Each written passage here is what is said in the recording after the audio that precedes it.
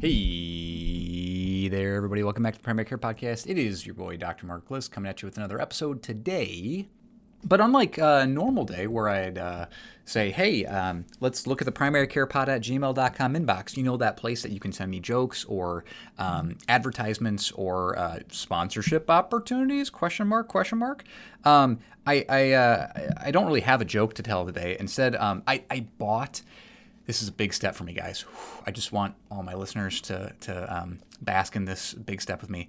I bought a Tesla. I mean, I love it. It's great. It's super fast. It takes some getting used to. But let me tell you what, Teslas do not have a new car smell. No, they have a very distinct Elon Musk. I actually did not buy a Tesla, but that was a great joke. I love it. Okay, thanks. All right, we're gonna start the episode.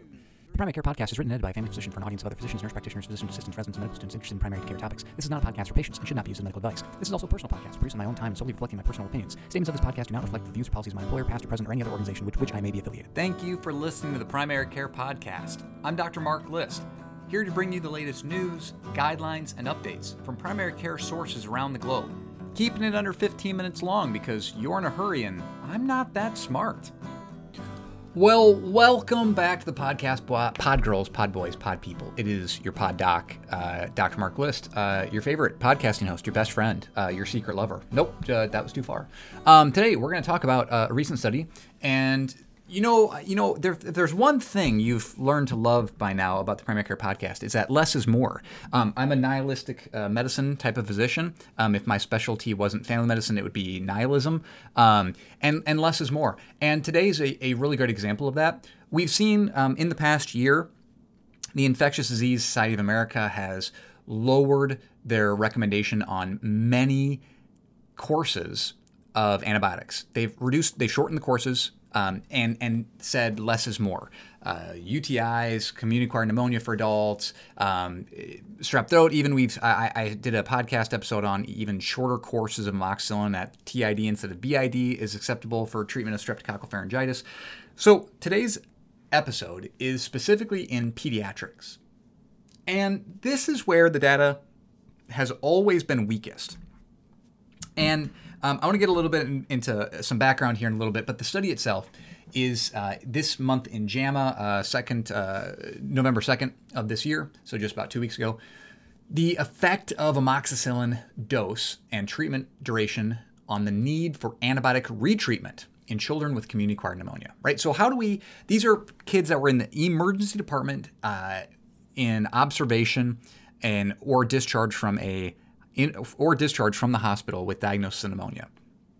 And there were a couple of factors they had to have. They had to be on room air, for example. They couldn't have any hypoxia, and they had to have some kind of confirmed diagnosis of community-acquired pneumonia, whether that was chest X-ray finding or based on the European Thoracic Society guideline definition of fever and cough and abnormal lung findings. There were several different variables to make the diagnosis, and these were all in kids. And so age 6 months and older, so 6 months to 18 years. And this was an international study. I believe this was China, ? Nope, just kidding. That is the United Kingdom. That is not China at all. None of those names were Chinese. I don't know why I said that. Okay, so when they looked at the trial, the great thing about this trial is that it is a 2x2 comparison trial, a multi-center randomized 2x2 factorial non-inferiority trial. So what they did is a 2x2, they had two different comparison groups and kind of compared them in all different ways, right? So the first group were kids that were diagnosed with pneumonia, and they were given 3 days of low-dose amoxicillin. What is low dose? 30 to 50 milligrams per kilogram per day, right? So that's like strep throat dosing, and split however the physicians wanted to. But 35 to 50 is a pretty low dose. And again, so they either put them in the low dose and did 3 days, or did low dose and do 7 days. Alternatively, they could also be randomized into 3 days of higher dose, and higher dose was defined as 70 to 90 milligrams per kilogram per day, 90 milligrams per kilogram per day being high dose for pneumonia. Also used oftentimes for otitis or sinusitis in kids for amoxicillin. And again, randomized into a shorter 3-day or 7-day longer dose, longer duration. And so you had low dose, high dose, short duration, long duration, short duration, long duration. Those are the 4 groups. And they looked at the primary outcome was the need for retreatment, aka treatment failure. The kid did not get better, and so needed another antibiotic, was admitted, had severe disease, etc. And then secondary outcomes were basically severity and duration of symptoms based on a parent-reported scale, antibiotic-associated adverse events associated with antibiotic use, and then any resistance in colonizing strep pneumo isolates that were resistant to it. And what was really fascinating, and we're going to talk about why this probably isn't surprising based on other studies I've read, and that is that it didn't matter. Which is crazy, right? Because historically, it's always been recommended for kids to take 7 days of antibiotics. Make sure you take all your dose and go through the whole thing. Don't stop early or you're going to get resistant bugs, etc. Gonna have treatment failure. And in general, it literally didn't matter. The treatment failure occurred in 12.6% in the low dose versus 12.4% in the higher dose. In the 3-day treatment, it was 12.5%. In the 7-day treatment, it was 12.5%. Didn't matter. 12.5% in literally all 4 groups, basically. And of the endpoints, right, the secondary endpoints we talked about, the only differences were cough duration. If you use 3 days of antibiotics, the kids coughed for 12 days. Again, not sick, but just coughed for 12 days versus 7-day course coughed for 10 days. So you saved 2 days of coughing. Whoopity-doo, Basil. Sleep disturbances by cough was 4 days versus 4 days. Okay, so again, didn't matter at all for sleep disturbances, but just had a cough for 2 extra days. Even with severe community-acquired pneumonia, the hospitalized kids, in the low dose, you had 17.3% of lower dose kids were failed versus 13% of higher dose recipients. So that was not statistically significant, but really the only finding that if kids were hospitalized and sent home, they had severe community-acquired pneumonia, severe symptoms, and there's a whole list of what they graded on, but basically the kids that were hospitalized, there was a slightly higher percentage of those kids had to be retreated, and so had treatment failure, but wasn't statistically significant, was non-inferior to the higher dose. Okay, so and so that was high versus low dose. There's a slight change, and with 3-day versus 7-day, there was about a 1% difference, but again, not statistically significant and no clinical difference, even in the severest and sickest of kids. So what does this tell me? First, we're going to talk about this. What does this tell me? First, the study was really well done. It's the critiques, right? You can critique that there was only 824 kids, so split 4 ways. It's only 200 kids in each group. So it's a smaller scale study. Research in kids is hard, especially with community-acquired pneumonia. When we have quote unquote, guideline-based treatments, right? Challenging that dogma of 7 days of high dose. It's hard to do. It's hard to get that IRB approved. It's hard to get buy-in. It's hard to get parents willing to be in a clinical study for this. But clearly the data shows it doesn't matter. This tells me again, and why is this? Why is this a thing? Well, we've seen this with other antibiotic duration studies, where if it's well done and there's good follow-up and there's good treatment and people are taking the medications, that some antibiotics are probably better than absolutely nuking it. And, most people have healthy immune systems that if you give them a nudge in the right direction, their immune systems then will take over and will stem the tide and turn it around, right? Because people have natural immunity that helps to fight off infections. People didn't just all die of pneumonia as kids when they were before the days of antibiotics, but a lot did, right? So not saying we shouldn't use antibiotics for community-acquired pneumonia, but maybe we don't need to go as long, right? This data clearly shows this. And by the way, this is not the first study that shows that shortening the course. There's another study earlier this year that I saw back in February or March that in kids in community-acquired pneumonia, that 5-day course compared to 10-day course was non-inferior. That lower dose, 50 milligrams, was non-inferior to 90 milligrams per kilogram. So there were a couple of different studies from earlier this year that also said that, right? Number 2 take home for me is, so number 1 take home is, yeah, you can easily talk to parents about shorter courses for kids and lower doses for kids, right? That also helps them tolerate it better with lower doses and get shorter. You're more likely to get buy-in from parents. And so again, I think all positive things, and anybody who's had kids knows, man, getting your little germ factories to take those antibiotic doses is miserable. So to be able to shave 4 days off, whew, quality of life. I know they didn't study that, but parental quality of life and kid quality of life, amazing, right? What does this also tell me? It tells me that a lot of community-acquired pneumonias are viral, right? I mean, if literally it doesn't matter how long or what dose we use, there's a good chance, number 1, you can just use a little bit and the immune system kicks in. But number 2 is a lot of these are viral, and right, we know that, right? You can't differentiate.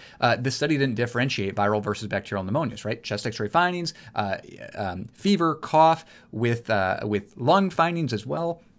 So there wasn't a whole lot of discrepancy. So when do we use antibiotics in kids in the clinic, right? When they have an abnormal chest X-ray or they've got crappy sounding lungs with fever and they look sick and they have, clear lung findings and they're coughing, they got fever and they have something on chest X-ray, just like in the study, we're gonna treat them with antibiotics probably, right? Especially with X-ray findings like was in the study.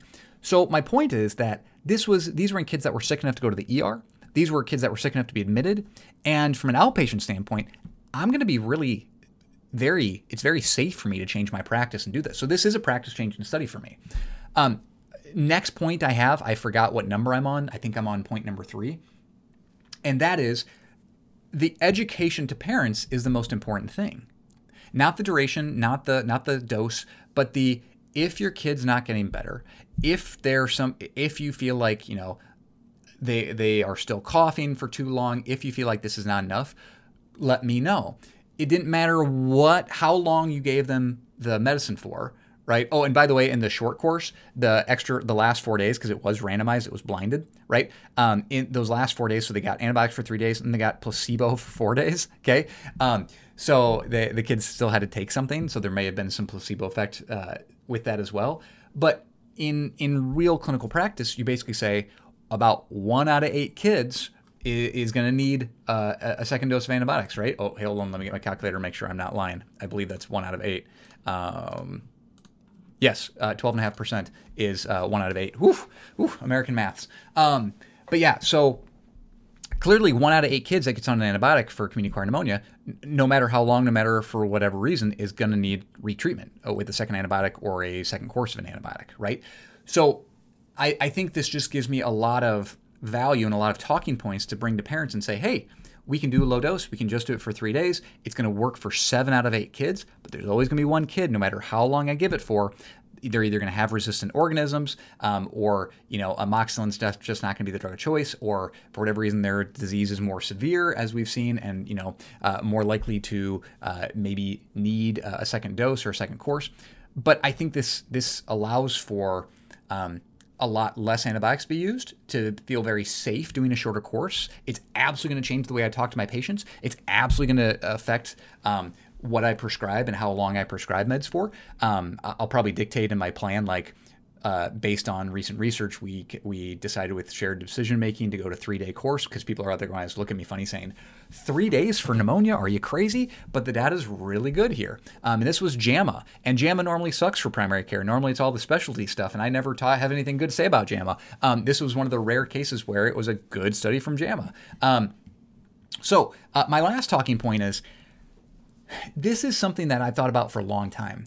And a lot of the dogma that I learned in medical school, not only in my pediatrics rotation for shelf rotations based on old guidelines, based on, 12 years ago when I was even longer than that, when I was 14 years ago, right, when I was a first-year med student, I was rounding with my preceptor for the first time, and I'd hear him tell stories, and I'd hear him work with patients and see him prescribe medicine and see him treat these things.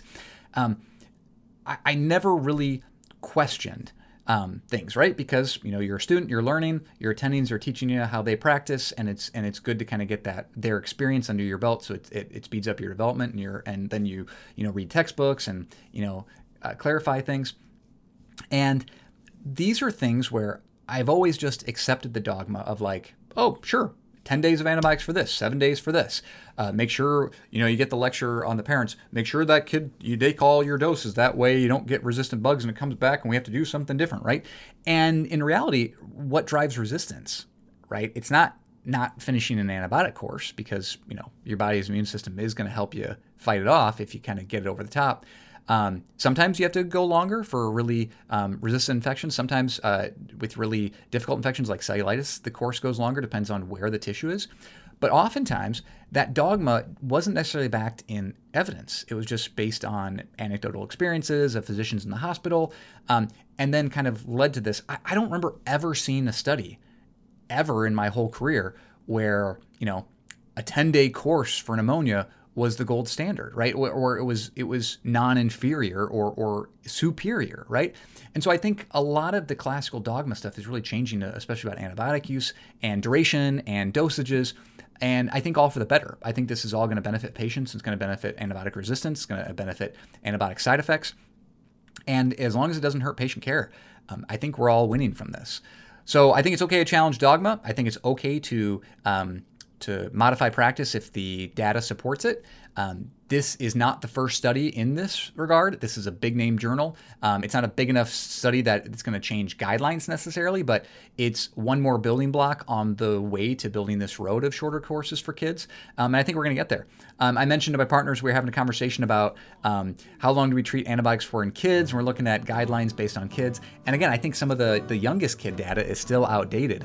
I think a lot of it's just based on lack of good evidence and lack of good research for non-inferiority trials. So hopefully this was helpful for you. It was really helpful to me. It will be practice changing for me. Maybe it will be for you. Maybe it's just good peace of mind. It's definitely going to be good way that I talk to parents about pediatric pneumonia and the fact that 7 out of 8 are going to get better, and there's just going to be 1 out of 8 that we're going to have follow-up on. And it could be their kid and it could not be. I think it's going to help me with my education pieces, and hopefully it was helpful for you. So this has been Dr. Mark Liss with Primary Care Podcast, signing off for the week. Thanks. God bless you. Have a great week.